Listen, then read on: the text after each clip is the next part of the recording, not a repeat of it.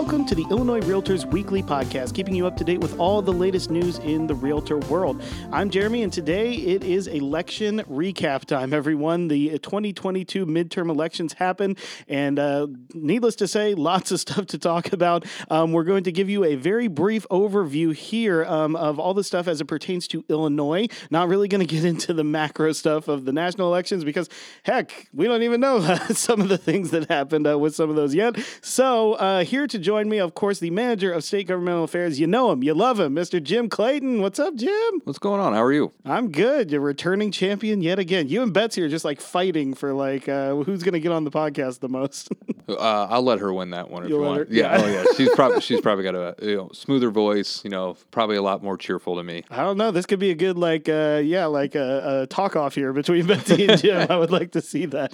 But of course, when it comes to elections, our governmental affairs team are so amazing. They track everything, make everything so accessible for our members, and there's no better person to have on today. So, as I said, we're going to go pretty macro, pretty surface level here. Not going to dive too deep because, of course, you guys are going to go into that more in terms of like state capital reports and stuff in the future. So, but let's just start at the very, very top here. Of course, there was a highly public governor's race here at the top of this race. J.B. Pritzker and Darren Bailey. What was our results there? Well, depending on who you were following, you could have got the results technically in 15 minutes or 4 hours. But as expected, Governor Pritzker took that top of the ticket pretty easily. But Senator Bailey didn't resign or didn't concede till later in the night. But as you saw, there were reports as early as 15 minutes after the polls closed that he had won. So not a surprise there at all with Governor Pritzker winning another term. Yeah, absolutely. And well, I always find that funny too. There's people who always ask me, it's just like, how are they able to call like certain races so fast and everything? I was just like, it's data of where votes are coming Expected from. votes. Yeah. Yes. So what you're seeing isn't somebody saying like the election is over. They're saying we're pretty sure we've got this. They're saying even if, and it's not the way of the winner most of the time. It's even if the person trailing gets, let's say hypothetically, this percentage of the remaining votes, can he still? And that's pretty much when that number gets too high. That's when they call a race. Right. But 15 minutes is a little a little early, little fast but there. That was quick. That was quick. Yeah. Well, of course, and you're right. Like judging by which polls you were looking at, whether or not you thought that race was going to be competitive or not, there were a lot of highly competitive House and Senate races in the state here. So why don't you give me just a brief rundown here of the House count when it comes to the Illinois State House? And with the majority in the House, that majority remained at the top of the ticket following all the constitutional officers other than the governor, as far as State Treasurer Michael Frerichs and our good friend, the Comptroller Susana Mendoza. They both, and Attorney General Kwame Raoul, they all won their but we do as well. We do have a new Secretary of State, though. Am I right? Because Jesse White did retire. So.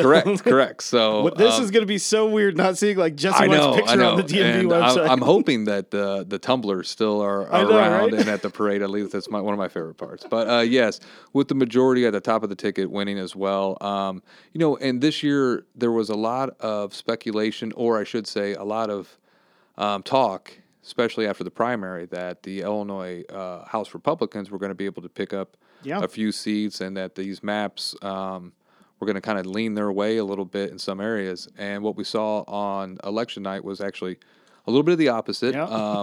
With last year around 73, I think it was 73-45 Democrats to Republicans in the House. After November 8th, we are now looking at, for the 103rd General Assembly, to have 77 Democrats and 41 Republicans in the House, which means the Democrats had a gain of net 4. Wow. During this prior election. So it'll be 77-41 Democrats majority in the House. So that also kind of again, we're not going to get deep into anything national, but that was kind of a national trend, wasn't it? That Democrats did kind of overperform a typical midterm year. 100%. And I think that there was a strong message a lot of times of, this is a fight for democracy. I really don't know if that was it. I think it was more of a battle of extremists and trying to get some more into the middle. But in Illinois, like I said, I don't know if it would be a surprise to say that Democrats picked up some seats, honestly. I wouldn't say I was surprised at all. I would be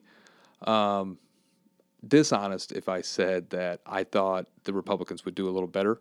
in the Illinois House. But once you kind of saw that the national media coming in and kind of the results, you kind of had a good sense of that wasn't going to be the case here in Illinois as well. And, having a majority of 77 to 41 now, which led, if some of you might know, to, I think, Leader Durkin.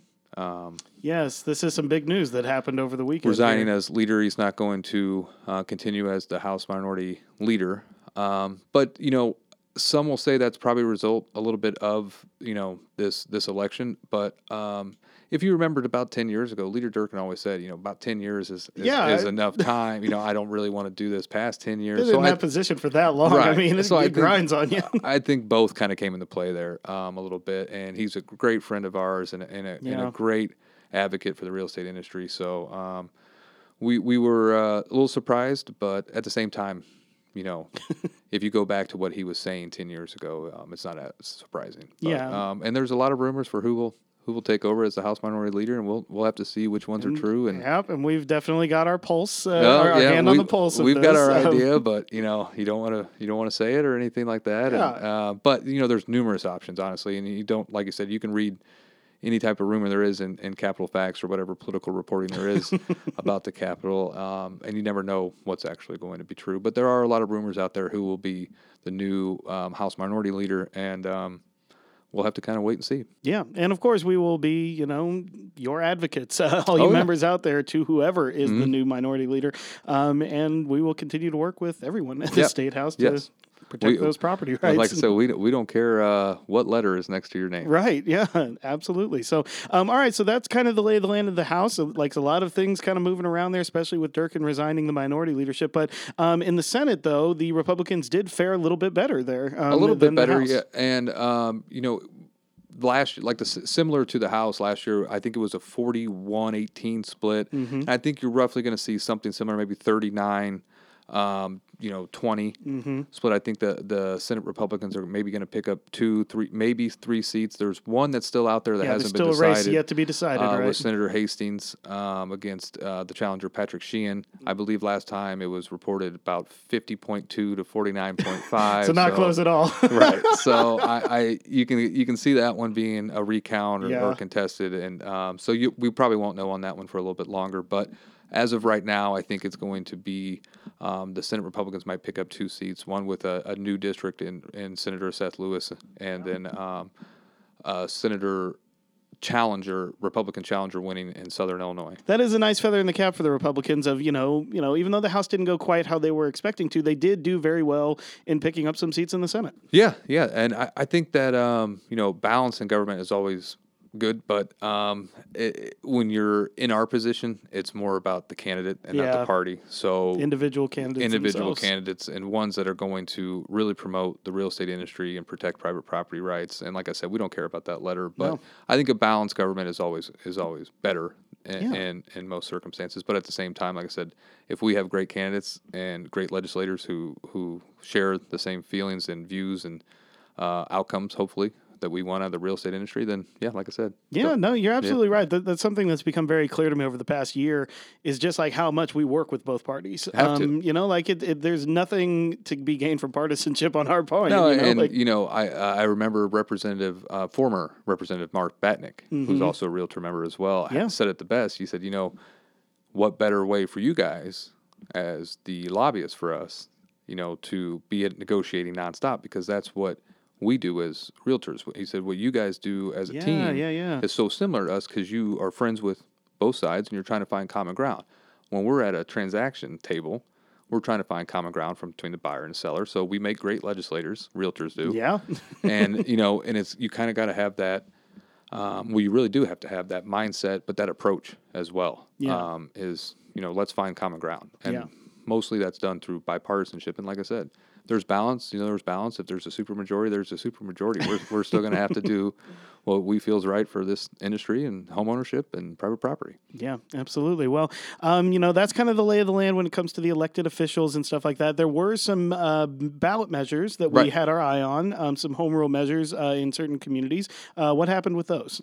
Yeah, as you may know, that's an initiative that we have taken upon ourselves to kind of limit the government reach or government power in some areas. The Illinois Constitution states that the automatic threshold to become a home rule municipality, which allows you to have different taxing powers and whatnot, is 25,000. And the moment you're over that threshold, you are a home rule municipality. But if you happen to fall under, like some did during the 2020 census, you have to go to a ballot measure or a referendum to retain it. Okay. Or if you're underneath 25,000, regardless of the census, if you want to become a home rule form of government or have that power for maybe a revenue source or some plan that you have, and it's on us to sometimes say, hey, that's a great plan. We understand what you're doing, but here's the negative side. Yeah. You have to go to a ballot as well. And I know we were involved in initiatives in Southern Illinois, in the Metro East area, in Collinsville, and in the suburbs of Barrington just and Freeport. All over the state.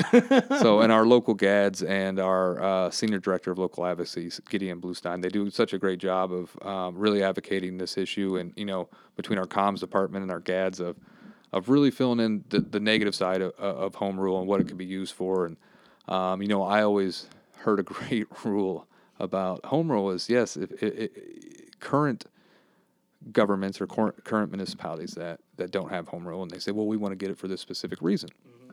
And trust me, we're not going to use it to raise property tax. We're not going to use it for any other tax. Well, we believe you. But as long as you can promise that you're never going to lose an election. Yeah, exactly. And that board is always going to be that board. Then, yeah. But, and as you know, that's not always the case. So, I know that there were some unsuccessful attempts in Collinsville and in Barrington. Both of those passed to become home rule, and it's a tough battle. It is, and I think this year proved that. But that doesn't mean that we're not going to at least advocate on behalf of homeowners and private property rights as far as what taxing powers you can have. Yeah. Hey, the work continues. Right. Regardless of, any outcomes, our work continues. We continue to advocate for you every chance that we can get, our realtor absolutely. members. And, sometimes thinking back to the former GAD days, you kind of miss those local ballot initiatives like this. And so if you get a GAD talking about one, good luck. Now would probably be a good time, but leading up to those ballot initiatives, Well, and if you want to know more about home rule, we had a couple of our GADs on one of our recent podcasts talking all about it, and it was an incredibly informative session there. Just because I had never heard of it, didn't know what it was, and like you said, to their credit, it literally wasn't like here is just one position.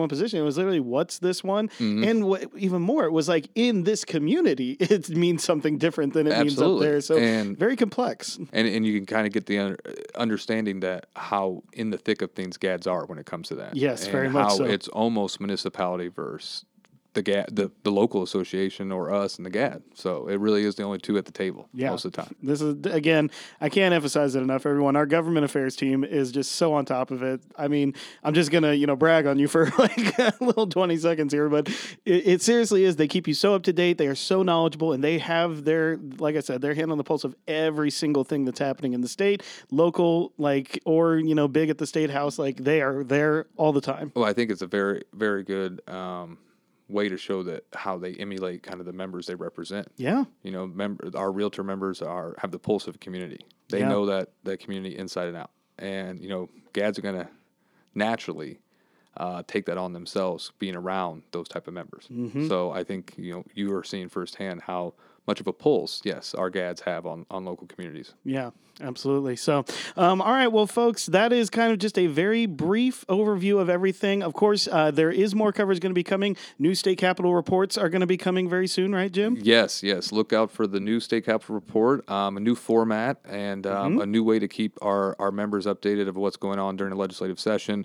It's going to be a little more convenient for our members, at the same time kind of still get into the weeds of certain issues and make sure that everyone's up to date on any legislative action. Yeah, absolutely. And to that effect, look, elections are where we make our voice heard. It's where every citizen makes their voice heard. And, there's hardly, any countries where it's so enshrined in the very being of who we are as a country that this is your duty. This is where you get to have a say in how your country, your county, your state is run.